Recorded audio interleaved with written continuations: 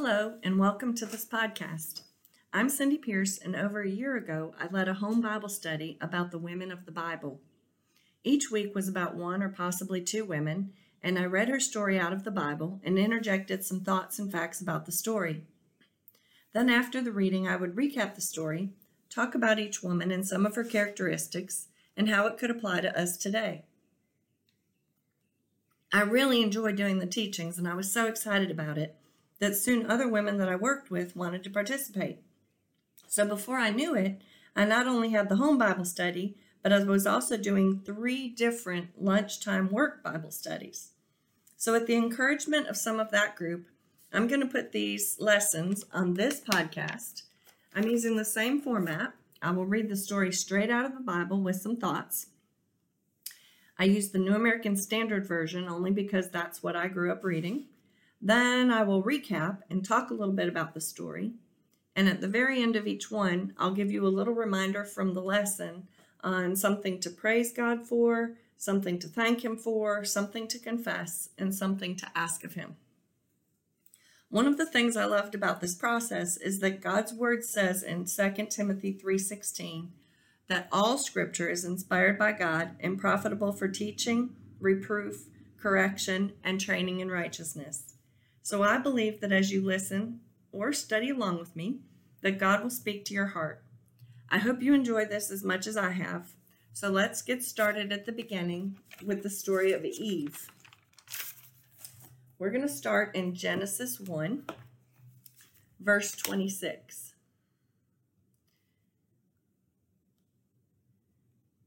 Okay, so starting in verse 26.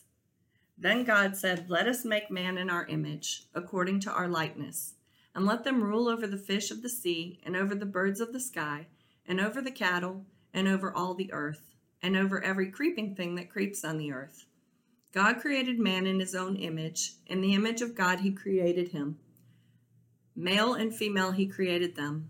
God blessed them, and God said to them, "Be fruitful and multiply, fill the earth and subdue it, and rule over the fish of the sea, and over the birds of the sky, and over every living thing that moves on the earth." Then God said, "Behold, I've given you every plant yielding seed that is on the surface of all the earth, and every tree which has fruit yielding seed, it shall be food for you. And to every beast of the earth, and to every bird of the sky, and to everything that moves on the earth which has life, I have given every green plant for food." And it was so. God saw all that He had made, and behold, it was very good. And there was evening, and there was morning, the 6th day. Genesis 2, verse 1 says, "Thus the heavens and the earth were completed, and all their hosts. By the 7th day God completed His work which He had done, and He rested on the 7th day from all His work which He had done. Then God blessed the 7th day and sanctified it, because in it He rested from all His work which God had created and made. This is the account of the heavens and the earth, when they were created, in the day that the Lord God made earth and heaven." So this first part, the whole first chapter of Genesis, the part we read, and then the first 4 verses in Genesis, are a summary of the account of God making the heavens and the earth. And now in verse 5 forward, He's going to kind of give more of a detail of it. So in verse 5 it says, "Now no shrub of the field was yet in the earth, and no plant of the field had yet sprouted. For the Lord God had not sent rain upon the earth, and there was no man to cultivate the ground." Okay, notice this verse. So right away, He's saying that man had a job to do to cultivate the ground. Verse 6, "But a mist used to rise from the earth and water the whole surface of the ground. Then the Lord God formed man of dust of the ground and breathed into his nostrils the breath of life, and man became a living being." So this verse is very important because it says right here in the book of Genesis, in one of the first chapters, that we are made up of 3 parts. We're made up of body, soul, and spirit. So from this verse, we see that the Lord God formed man from the dust of the ground, that's the body, breathed into his nostrils the breath of life, that's our spirit, and man became a living being or a soul. So that's our mind, will, and emotions. So right in this verse, we see that we're made up of 3 parts. Verse 8, "The Lord God planted a garden toward the east in Eden, and there He placed the man who He had formed. Out of the ground the Lord God caused to grow every tree that is pleasing to the sight and good for food. The tree of life also in the midst of the garden, and the tree of the knowledge of good and evil. Now a river flowed out from Eden to water the garden, and from there it divided and became 4 rivers. I'm going to skip down to verse 15 because those verses just talk about those rivers. Then the Lord God took the man and put him into the Garden of Eden to cultivate it and keep it. So again, keep note of this verse because we're going to come back to this. The Lord God commanded the man, saying, From any tree of the garden you may eat freely, but from the tree of the knowledge of good and evil you shall not eat, for in the day that you shall eat from it you will surely die.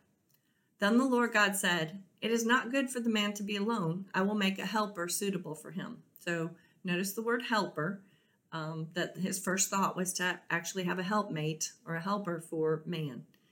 Out of the ground the Lord God formed every beast of the field and every bird of the sky, and brought them to the man to see what he would call them. And whatever the man called a living creature, that was its name. So this is fun, a fun verse, because basically, can you imagine Adam sitting there and each type of animal coming across, and the giraffe with their long necks, and the hippos, and the flamingos, and the monkeys, and he got to name them all. I'm sure it took a while, but we have some funny names for animals, and that was probably kind of fun for Adam. The man gave names to all the cattle and to the birds of the sky and to every beast of the field. But for Adam, there was not found a helper suitable for him. So the Lord God caused a deep sleep to fall upon the man, and he slept. Then he took one of his ribs and closed up the flesh at that place. The Lord God fashioned into a woman the rib which he had taken from the man and brought her to the man. The man said, This is now bone of my bones and flesh of my flesh. She shall be called woman because she was taken out of man. For this reason, a man shall leave his father and his mother and be joined to his wife, and they shall become one flesh. So we use that verse in a lot of weddings, and right from the beginning, God made man and woman and put them together as one. And the man and his wife were both naked and were not ashamed. So that point is there because we're going to see what happens next. So Genesis 3. Now the serpent was more crafty than any beast of the field which God had made. And he said to the woman, Indeed, has God said you shall not eat from any tree of the garden? So notice right away he twisted the truth just a little bit, just to get her to respond. So the woman said to the serpent, From the fruit of the trees of the garden we may eat, but from the fruit of the tree which is in the middle of the garden, God has said you shall not eat from it or touch it, or you will die. So notice she added just a little bit. You shall not eat from it or touch it. The serpent said to the woman, You surely will not die. And he's adamant that that's wrong, which introduces the thought to the woman that, God didn't tell them the truth. For God knows, this is verse 5, For God knows that in the day you eat from it, your eyes will be opened and you will be like God, knowing good and evil. Verse 6, When the woman saw that the tree was good for food, that it was a delight to the eyes, and that the tree was desirable to make one wise, she took from its fruit and it ate. And she also gave to her husband with her, and he ate. So this verse is interesting. There's a verse in 1 John, which I just think it's cool that these two verses tie together. There's a verse in 1 John 2, verse 16, that says this, For all that is in the world, the lust of the flesh, the lust of the eyes, and the boastful pride of life is not from the Father, but is from the world. And I just think it's interesting that all the way at the end of the Bible, and in the book of John, there's a verse that kind of ties into this, because if we look back at what she saw, she says that it says in verse 6 that she saw the tree was good for food, which is the lust of the flesh. She saw that it was a delight to the eyes, which is lust of the eyes. And she saw that it was desirable to make one wise. In fact, the serpent had said that she would be like God. So that's the pride of life. And so I think that's just an interesting tie-in from the book of Genesis to 1 John that kind of, those verses for me tie together. So in verse 7, the eyes of both of them were opened, and they knew that they were naked. So notice Their physical eyes are not open. They obviously could already see, but their spiritual eyes are now open, and they felt shame. They were ashamed that they were naked. So they sewed fig leaves together and made themselves loin coverings. Verse 8. They heard the sound of the Lord God walking in the garden in the cool of the day, and the man and his wife hid themselves from the presence of the Lord God among the trees of the garden. Then the Lord God called to man and said to him, "Where are you?" He said, "I heard the sound of you in the garden, and I was afraid because I was naked, so I hid myself." And he said, "Who told you that you were naked? Have you eaten from the tree of which I commanded you not to eat?" Okay, so let's notice right here that obviously God already knew the answers to these questions, but he's giving them a chance. So in verse 12, the man says, "The woman who you gave to be with me, she gave me from the tree, and I ate." Then the Lord God said to the woman, "What is this you have done?" And the woman said, "The serpent deceived me, and I ate." So notice she blames right away too. So the Lord God said to the serpent, "Because you have done this, cursed are you more than all cattle and more than every beast of the field. On your belly you will go, dust you will eat all the days of your life. And I will put enmity between you and the woman, and between your seed and her seed. He shall bruise you on the head, and you shall bruise him on the heel." So this is interesting because in verse 15, God is already prophesying that, first of all, the enemy, the serpent, Satan, and mankind will be at odds all the way through history. And we'll see this repeated again and again.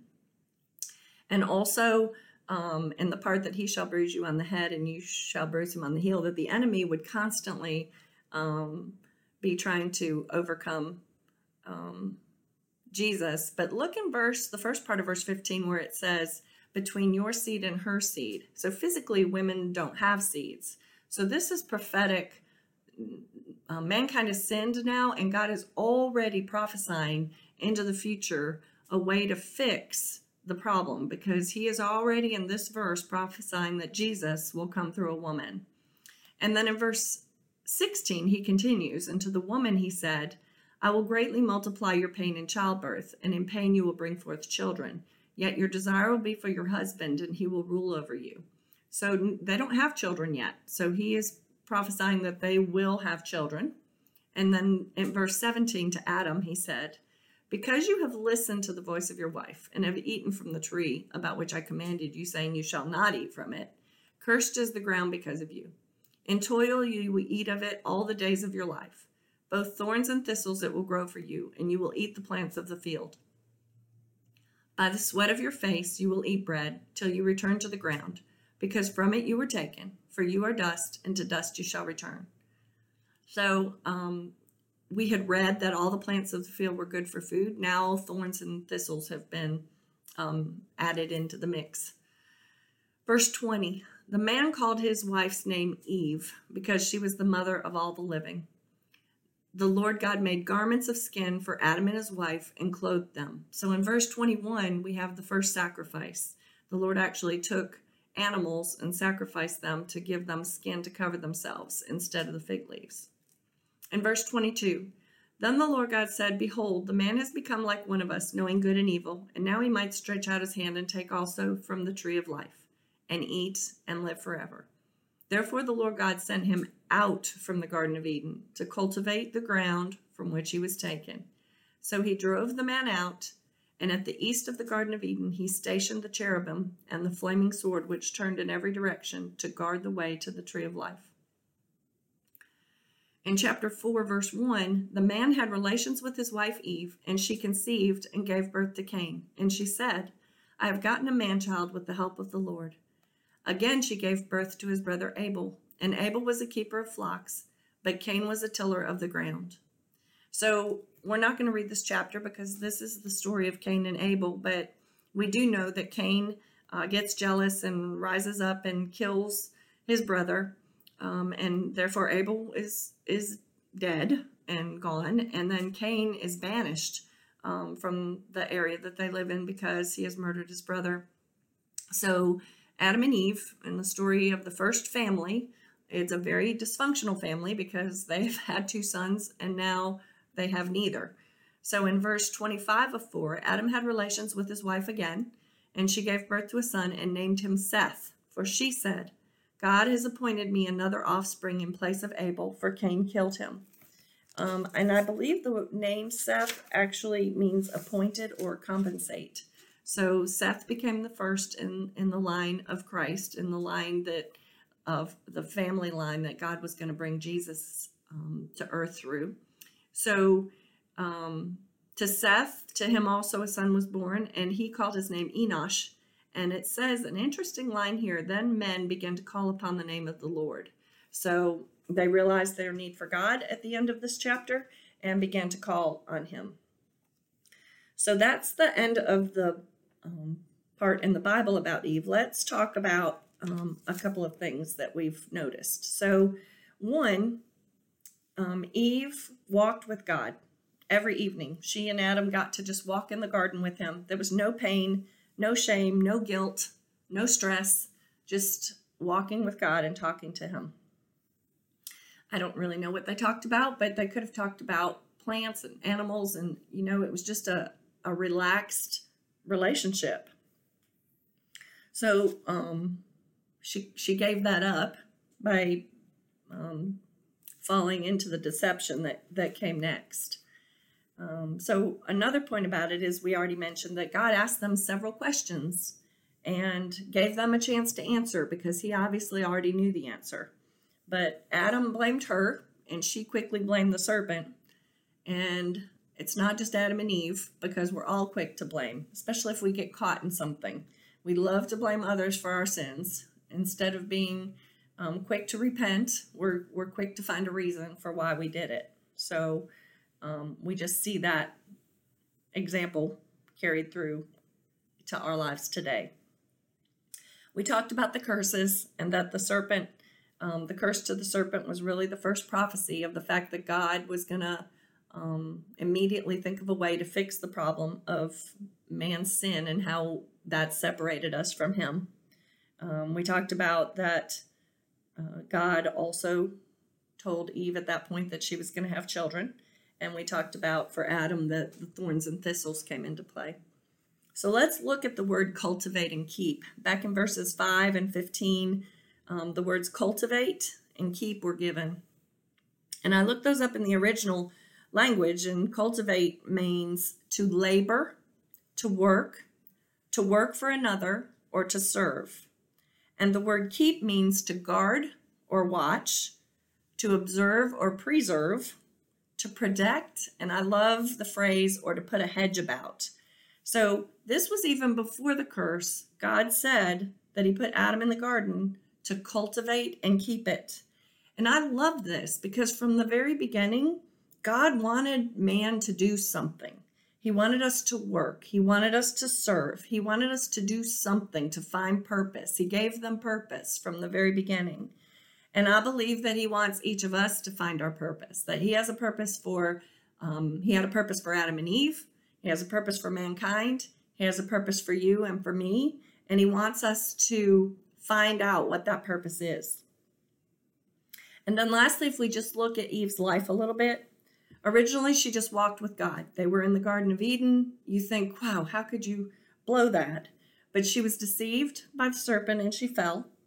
And then they toiled, and they had a lifetime of working for food, of working their land. She had 2 children initially. One was murdered, so she lost him. The other was a murderer, and he was banished from there, so she lost him. And then, a lot of the stories in the Bible are just so reflective of mankind and life. And I've said often that they could literally all be movies that we see on TV because there is drama in it. There is, sin and what that causes and the consequences of that in many of these stories. So just looking at this first family in the Bible and what they went through. And then God did bless her. And the last thing that we see where she actually has a voice where she speaks is to name her 3rd son, Seth, which means to compensate. And so she ended up with a son to take their place. And the last verse I noted was interesting because then Seth eventually had Enosh, and it says that then men began to call upon the name of the Lord. So they started realizing that they needed God in their lives and to seek him again. And then the last point is Eve was deceived. And so a lot of times we'll say things like, well, if they hadn't sinned, there wouldn't be thorns and there wouldn't be sickness. And, they brought sin into the world, as if to blame them. But I think that we know that because God gave us a free will, that even if it hadn't been Adam and Eve, that at some point man's willfulness would have caused sin. And so one of the things that's interesting, I think, is that we have the same choice Eve did every day. And I like to say that we have it sort of in reverse. So she started by walking in freedom and then chose sin. And we all start out in sin, but every day we have the choice to walk with God and to be free. So we all have the option to make the same choice she did. We can choose to walk with God, to have that same relationship that she did at the beginning with him, to trust him, to walk with him, to find our purpose in him. It's our choice. It's our choice to not live in sin and be deceived. So I just think that's kind of an interesting perspective to look at that and think that basically we have the same choice that she did. I like to say in reverse. So I promised that at the end of each one, just kind of as a prayer format, that I would point out some things that we could praise God for, thank him for, confess to him, and then ask of him. So for the praise part, we want to praise him that he did create us in his image, that he makes us capable of reflecting his love, truth, strength, goodness, wisdom, and beauty. He literally made us in his image with characteristics of him. So we want to give him praise for that. We want to thank him that right from the beginning, he gave us the promise of the Redeemer. He literally promised Jesus was going to come through a line, through a family in the Bible, and that from that line, we would be redeemed. So right from the beginning, as soon as sin entered the world, God stepped in with a plan to redeem us. And we want to give him thanks for that. And then for confession, that our tendency is to mar God's image by choosing our will over his, and how quick we are to choose our will over his. So we just confess that that is part of our tendency and ask him to forgive us for that. And then to ask him that we just want to surrender our lives so that he can fulfill his purpose for creating us. And as an added thought, that we can find that purpose. So my prayer for you from this story is that you will reach out to God and walk in a relationship with him and be able to find and fulfill your purpose and the purpose that he created you for. Thank you for listening.